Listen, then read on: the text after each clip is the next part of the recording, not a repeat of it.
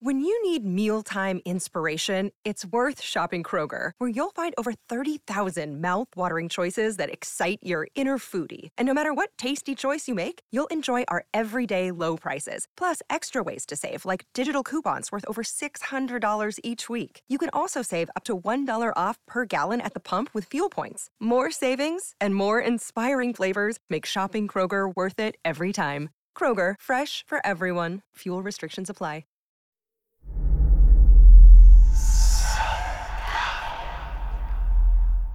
Hey y'all, spooky season is here, and if you're looking for a show to whet your appetite for a little haunted history, then I'd like to invite you to check out Southern Gothic, a chart-topping history podcast that explores some of the most infamous legends, folklore, ghost stories, and hauntings of the American South. We've covered all sorts of stuff from the Bell Witch of Tennessee to the disappearance of the Confederate submarine, the H.L. Hunley. Not to mention our deep dives into the local lore of some of America's oldest and most haunted cities, like New Orleans, Charleston, and St. Augustine. So, if you're ready for a little good old-fashioned Halloween storytelling with a commitment to quality historical research, then be sure to check out Southern Gothic today. It's available now on all your favorite podcast apps. Welcome all to a new episode of Minnesota's Most Notorious, where blood runs cold. I'm Eric Rivenes. My apologies first for not getting an episode out last Saturday.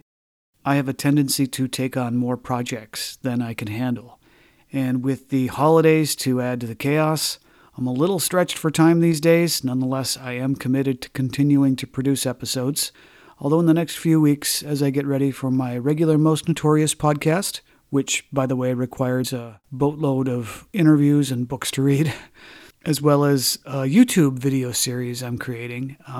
The episodes may not be as regular as I'd hoped, so bear with me, keep subscribed, and the content will continue to come through 2019. Let's get to the show.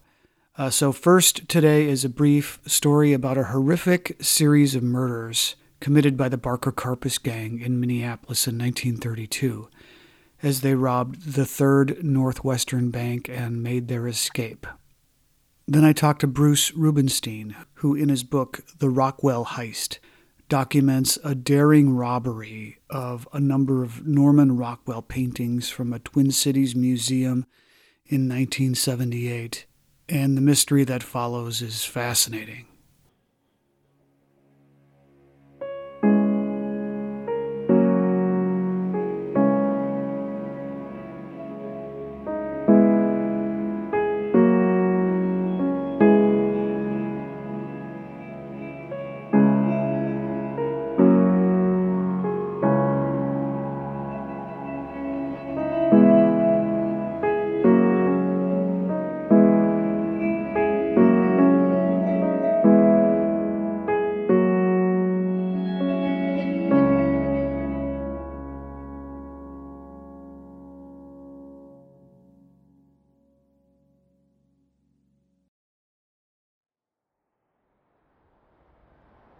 Of all the Depression-era outlaw gangs, none was considered smarter or nastier than the Barker Karpus bunch. The Barker boys were Doc and Fred, dark-haired brothers who were so mean that they wouldn't hesitate to gun down a cop who even looked at them the wrong way. Elvin Creepy Karpus was considered by many to have a near-genius IQ, and he acted as the brains of the gang, masterminding some of the most brilliant kidnappings in American history. Prominent Minnesota businessmen like William Ham Jr., heir to the Ham's Brewery, and Edward Bremer of the Bremer banking family were both kidnapped by the gang in St. Paul, and their collective ransom totaled to an impressive $300,000, a near fortune in the early 1930s. Ma Barker, Doc and Fred's mother, is probably the best-known member of this traveling death circus, and was portrayed by J. Edgar Hoover in the FBI as a cold-blooded matriarch who trained her boys from birth in pure evilness. But in reality, this was not the case. Hoover hadn't even heard of her until his men cornered she and Freddie in a house in Florida and filled it with holes. When they discovered her body, the myth was created to cover up the fact that the FBI had killed a harmless old woman. Ma did travel with Doc, Freddie, and Elvin, and they conveniently used her as a cover, but she didn't commit the crimes themselves, preferring putting puzzles together and listening to hillbilly music on the radio rather than bothering with the business of her men.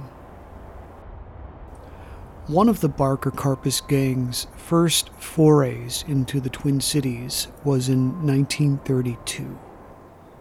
The gang had been trying to smooth the way politically for months in Minneapolis, with Elvin Karpis and Fred Barker handing over $10,000 in campaign contributions to a candidate for mayor, Ralph Van Leer. They wanted the ability to come and go into Minneapolis without the fear of police harassment, hence the reason for the bribes, while they planned their bank robberies. And planned they did. Through the fall of 1932, they held up banks in Redwood Falls, Minnesota, and Wahpeton, North Dakota, hightailing it back to the Twin Cities to lay low and regroup between robberies.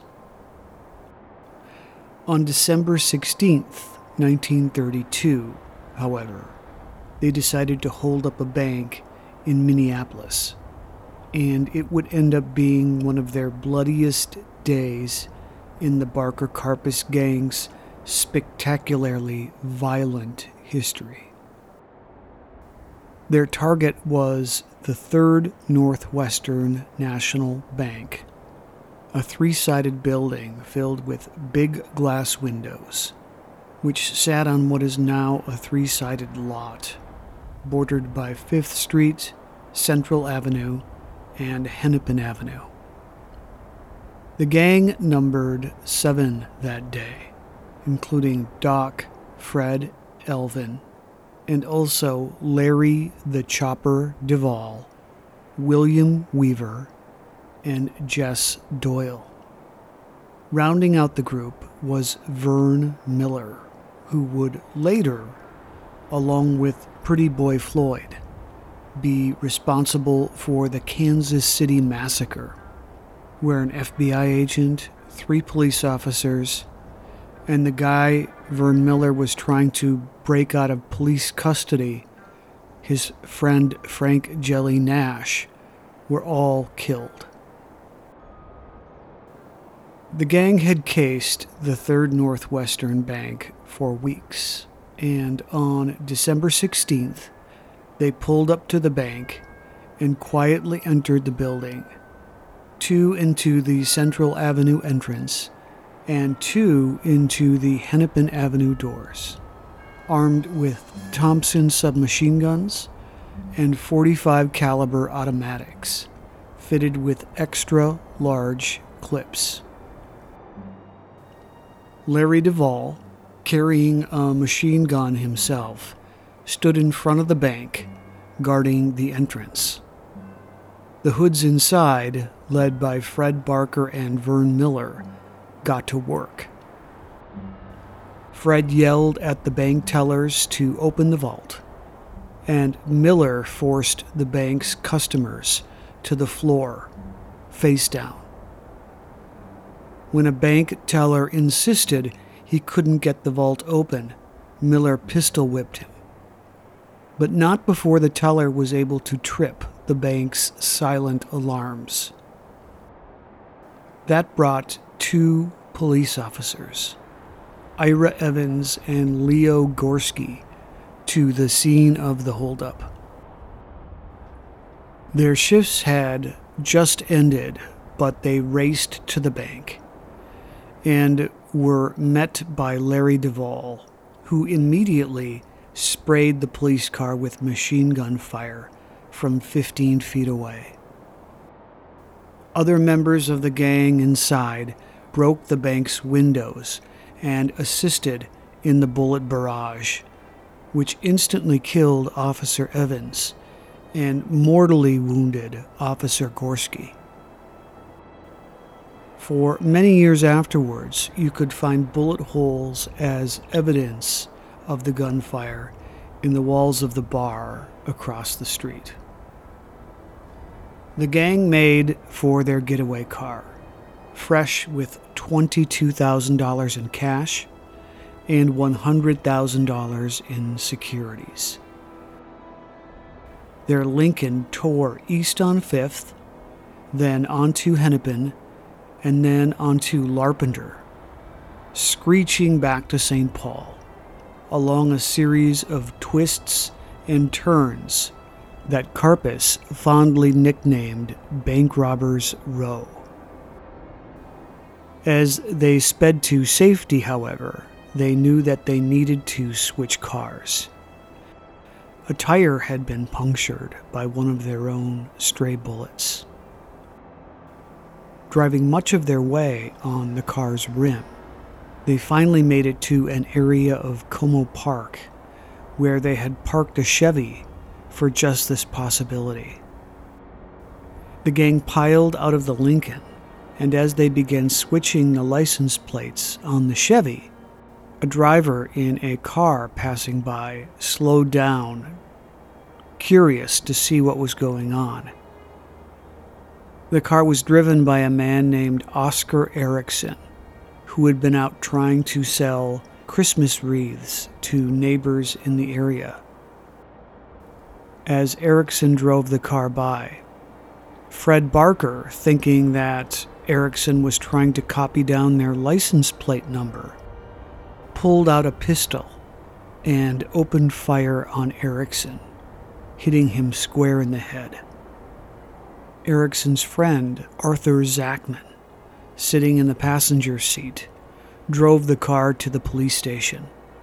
Erickson was taken to the hospital, where he died the next day of his wounds.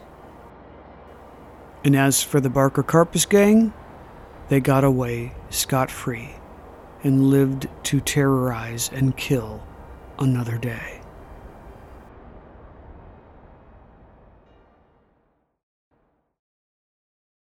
And now on to our interview.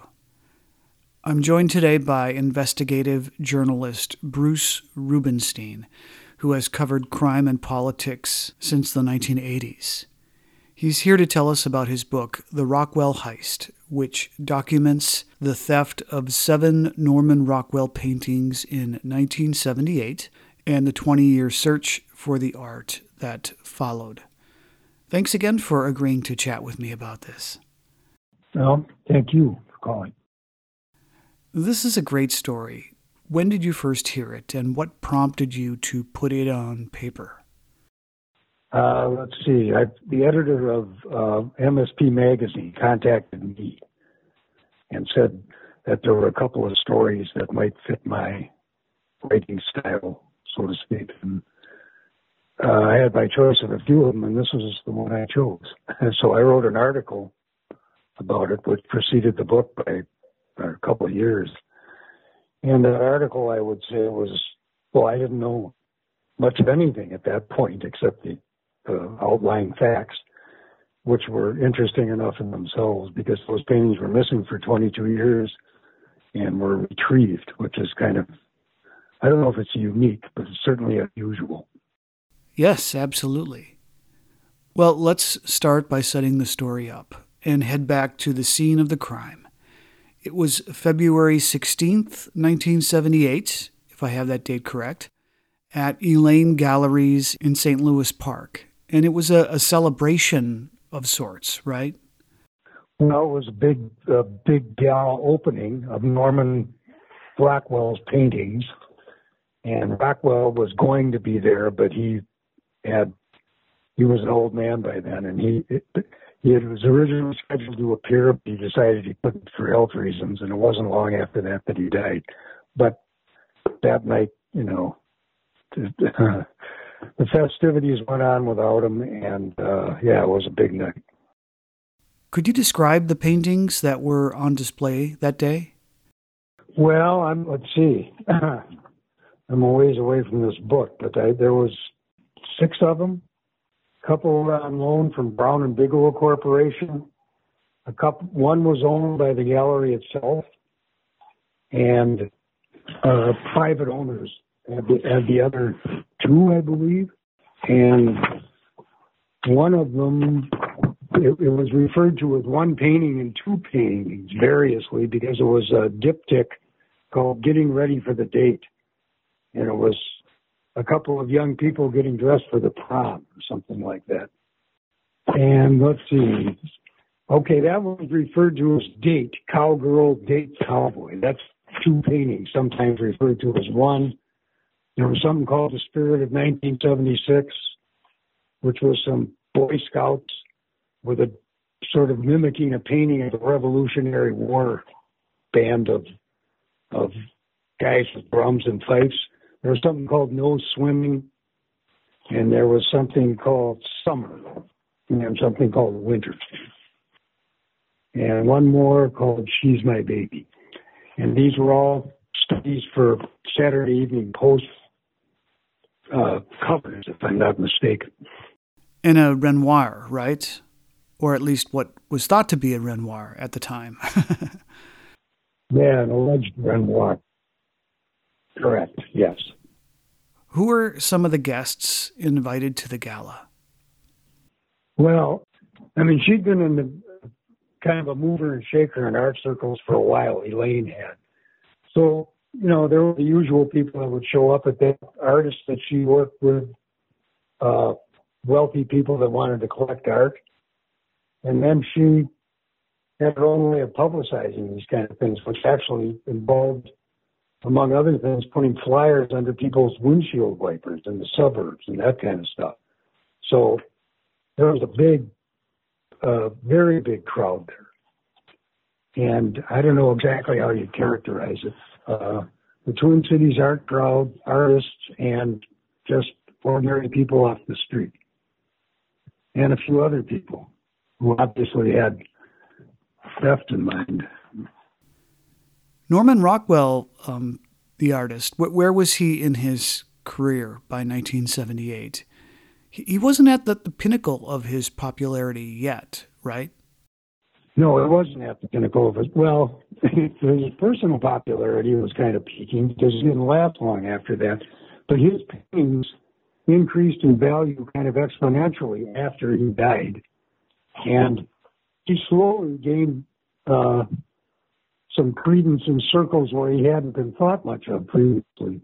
He got some creds as an artist over probably the 10, 15 years after he died.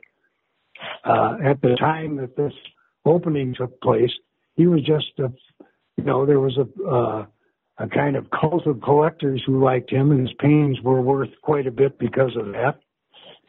And he had a big reputation because of all of the Saturday Evening Post covers. And he was a well-known and highly successful artist, but his credentials and his reputation as an artist grew after that.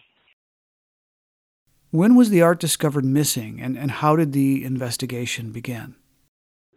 Well, you might want to step back a day or two, because when the preparations were on for this opening, was it the day before or the day before that? I'm not sure. It's been a while since I wrote this book.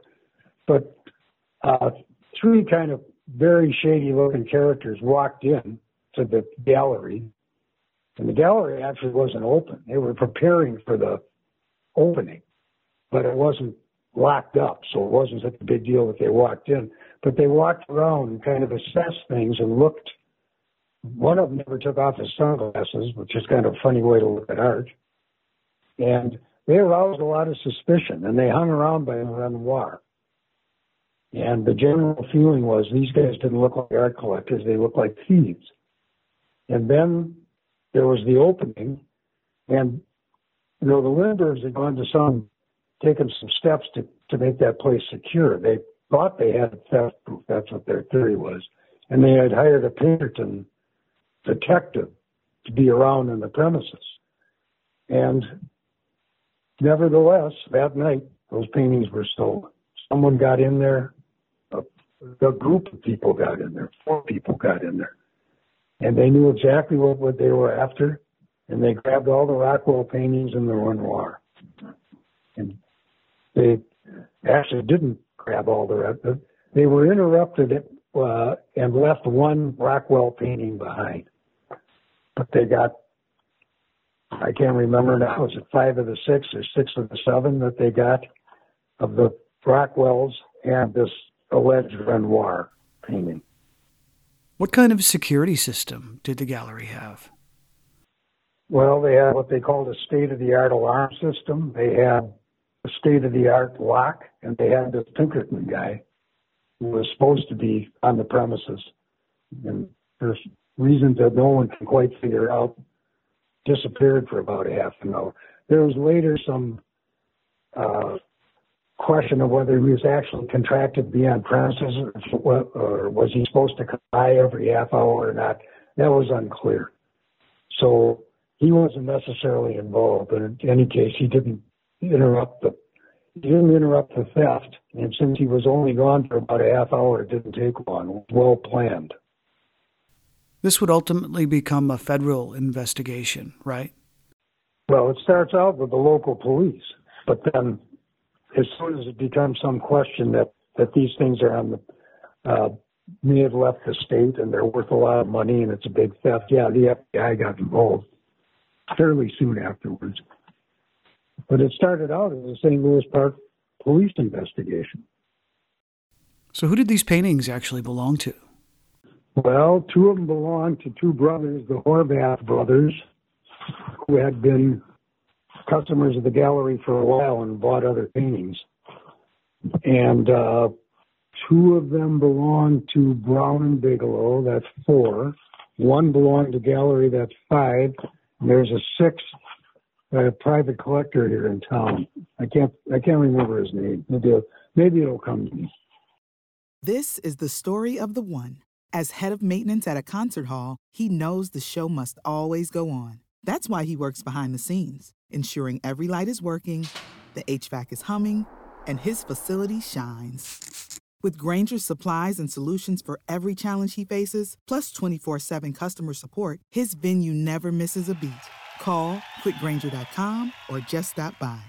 Grainger, for the ones who get it done. Everybody shush! William Shatner has something to say. Cat and Jethro, box of oddities. What do you do when the woman you love dies?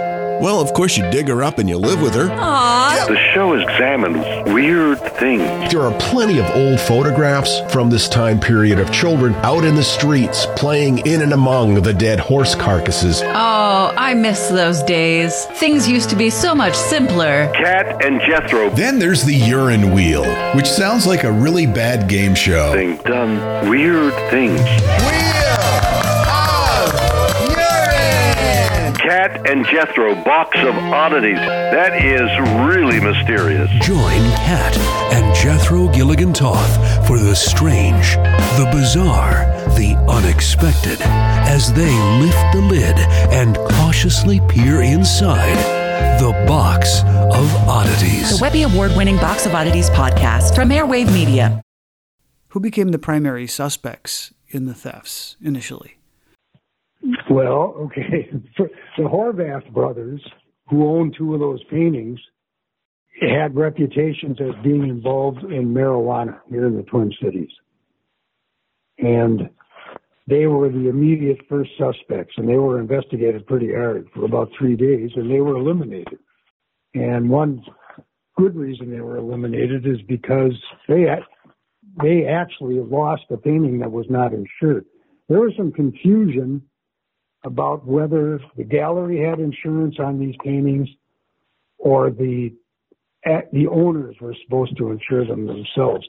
Elaine maintains, and it seems to be true, that she told everybody who owned those paintings that the gallery wasn't insuring them. And the Horvaths thought that the gallery had, and so did the owner of the alleged Renoir. And I don't think there was any particular hard feelings about it. It was a misunderstanding. But the Horvaths lost something pretty valuable there. Among the players in this drama was Elaine Lindbergh herself, and she had a pretty interesting background too. She was widely known as an expert in signatures. Is that right? Yeah, she had gotten interested in handwriting, and through that she became an expert on signatures. And she had been a store detective, and she had quite a reputation as a forensic document analyzer, or whatever you would call it. She was an expert witness at a lot of trials, and she knew plenty of people in the underworld because of that. And she knew the art world, she knew the underworld, so it could very well have been her. That was the idea. And she was investigated for a long time, too. By a long time, I mean weeks. And they eliminated her pretty fast. Part of the story revolves around the Renoir and Elaine Lindbergh's attempt to authenticate it. Could you tell that story? Well, okay. There was a guy that came into that gallery often. His name was Buddy Burson. And he, apparently, his interest in art was mostly had to do with buying and selling it. And he was acquainted with a stewardess for Northwest Airlines who knew people in Miami she told Burson they were in possession of a Renoir. And he, fancied himself an art dealer, or wheeler dealer, and he wanted to go down and buy that Renoir. And he wanted to take someone with him who knew whether it was for real or not. And he brought Elaine Lindbergh down, and she authenticated it. I think in her defense, she said it looked for real to her, and he paid what seemed to be a bargain price for it. What did he pay? He paid about $15,000 or something like that. And this is a painting that, if it was for real, I mean, who knows what it was worth? It wasn't for real. That's what it amounts to. But at the time of the opening, both she and the owner, Burson, thought it was for real, and there was a lot of publicity about this original Renoir that was on display during this Rockwell opening. What were some of the other rabbit holes investigators went down while pursuing leads on this?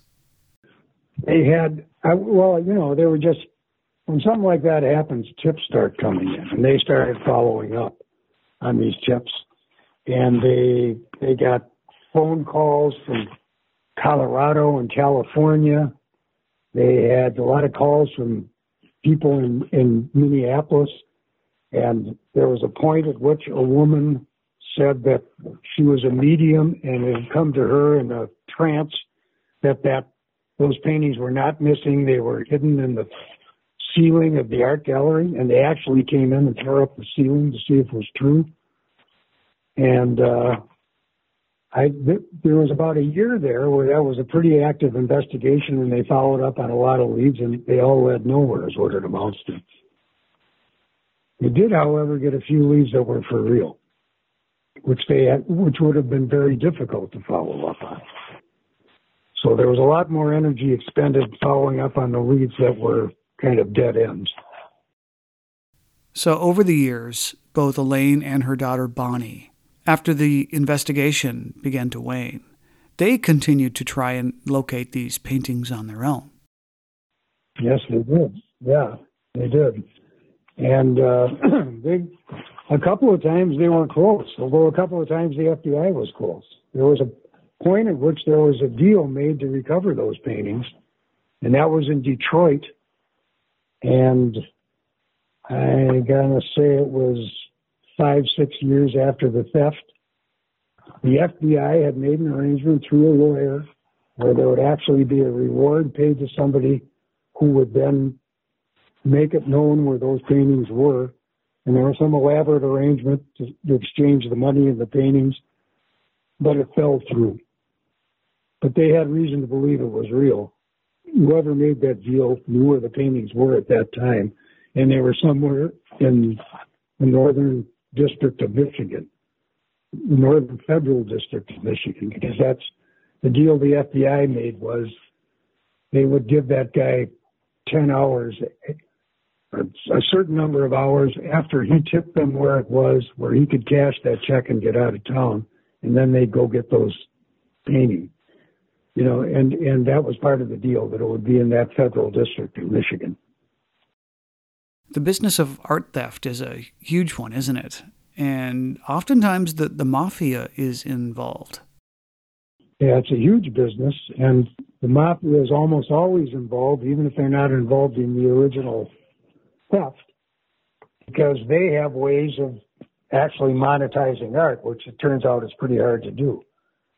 And as I found out as I researched that book, it's not that hard to steal paintings, but it's very hard to sell stolen paintings. And especially if they're masterpieces, especially if they're kind of things that are valued in the millions. Because you stop and think what the practical matter is somebody has to put up that kind of money to buy something that no one will ever see, be hard to get rid of again. It just be pretty unusual to be able to make a deal like that. But the organized crime, the mafia, and generally a network of people in Europe eventually figured out a way to use stolen art, especially very valuable stolen art, as, what do you call it? The word kind of escapes me, but you put this thing up and then you get something in return. What they would get in return is large amounts of heroin. And that painting was collateral for it.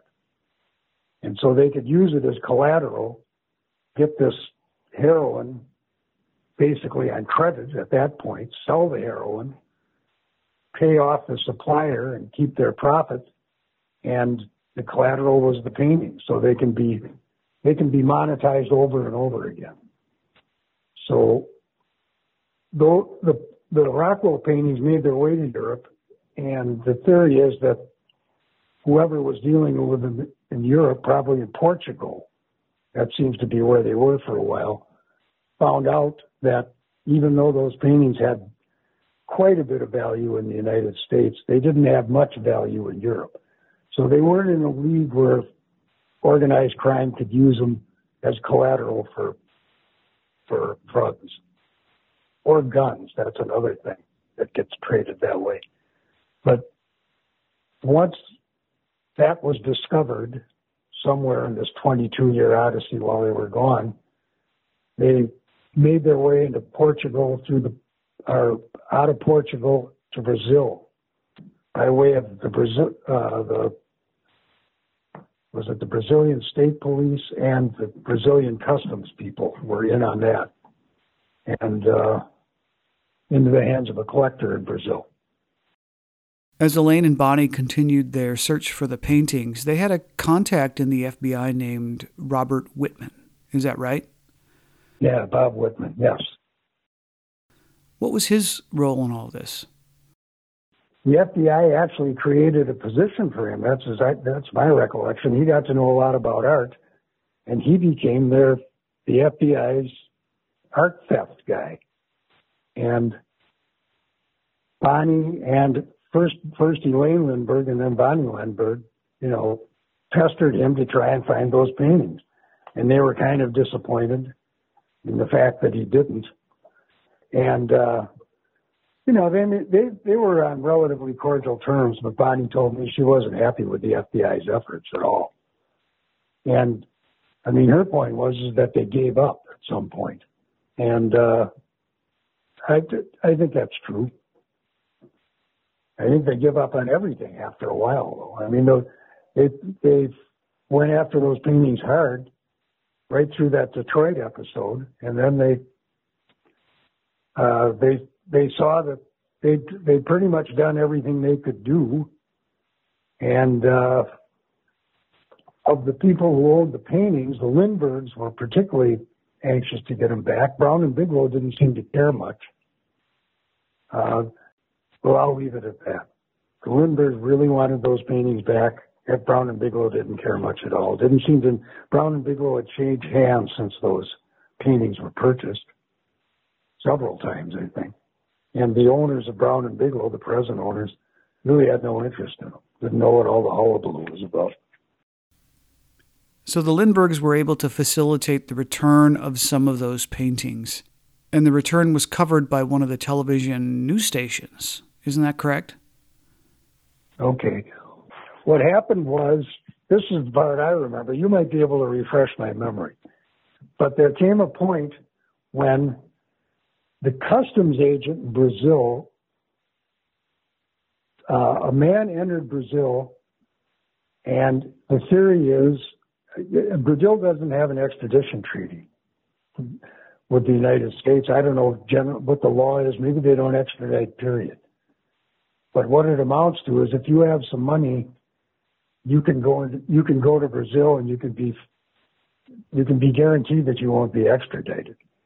And this guy gave up those Rockwells at the Brazilian customs in exchange for protection against extradition.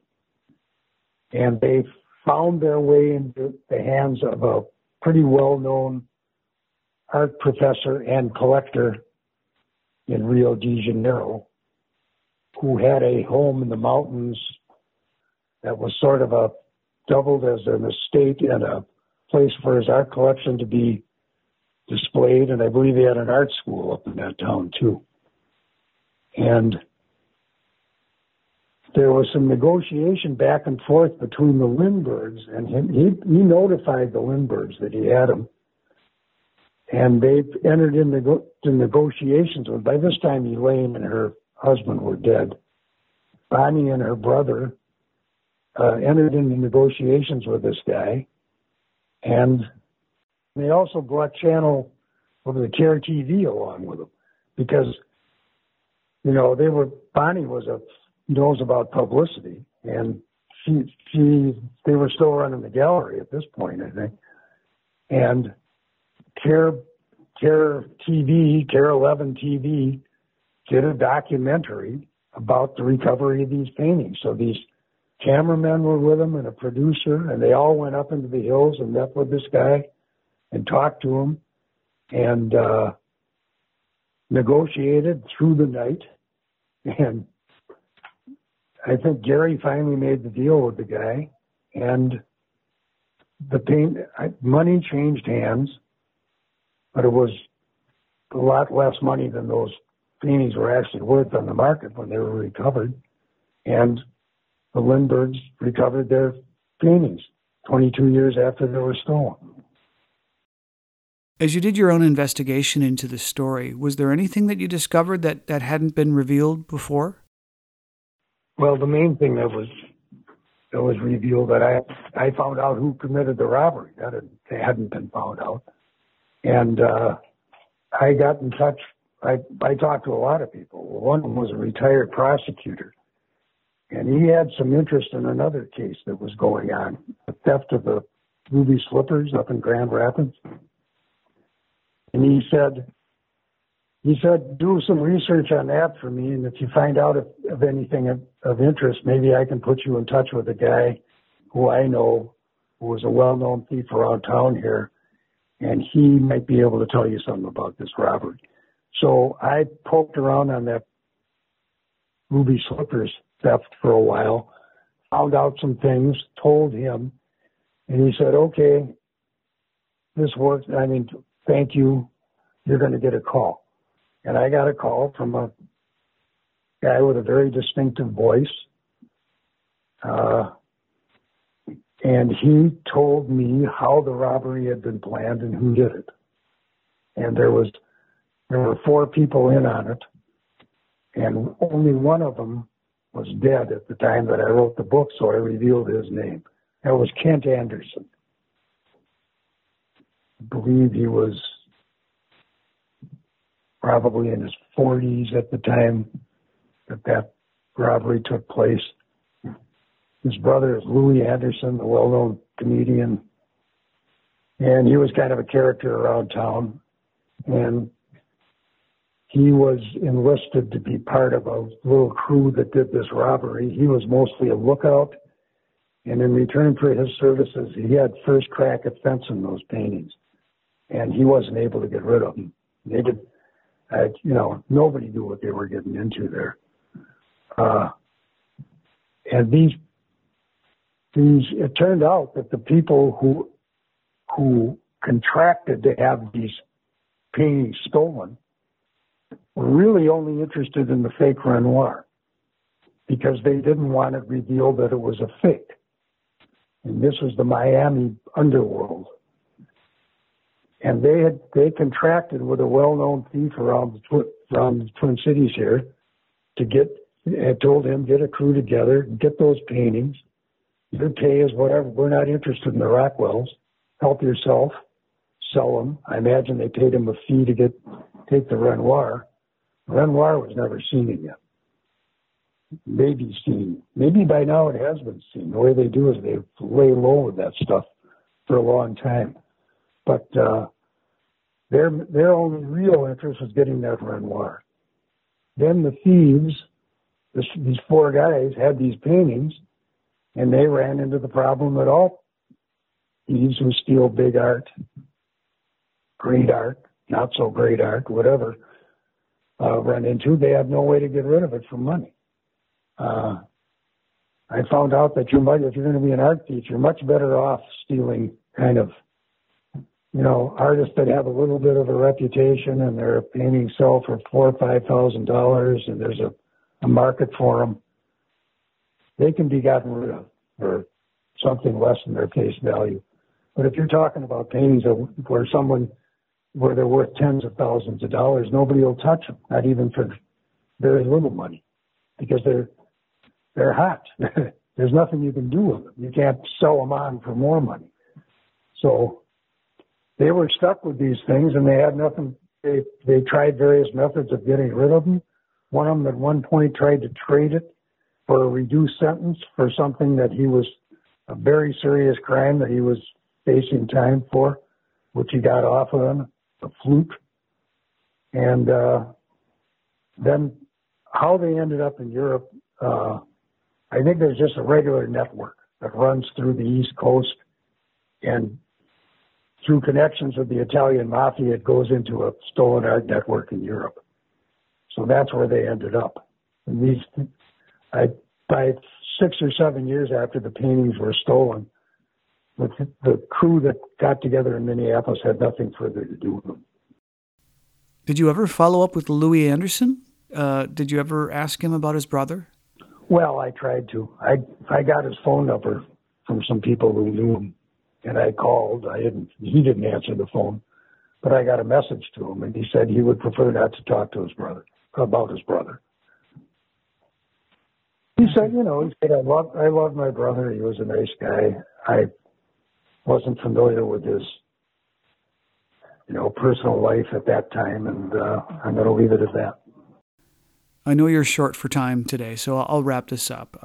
Again, your book is called The Rockwell Heist. It's published by Borealis, which is a division of the Minnesota Historical Society Press, and available in local bookstores and of course, through the regular online bookshops.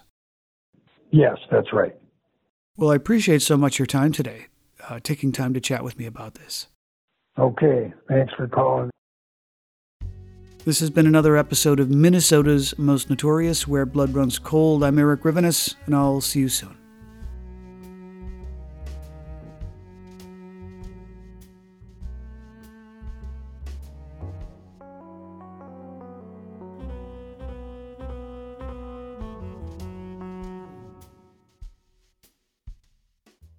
Save big money on plant protection supplies, now at Menards. Defend your garden with Triazicide Insect Killer. Its fast-acting formula protects lawns, vegetables, and many other plants. It kills more than 260 insects by contact, above and below ground. Choose from ready to spray, concentrate, or granular. Save big money on Triazicide Insect Killer at Menards. And check out our weekly flyer on Menards.com. for all the great deals happening now. Save big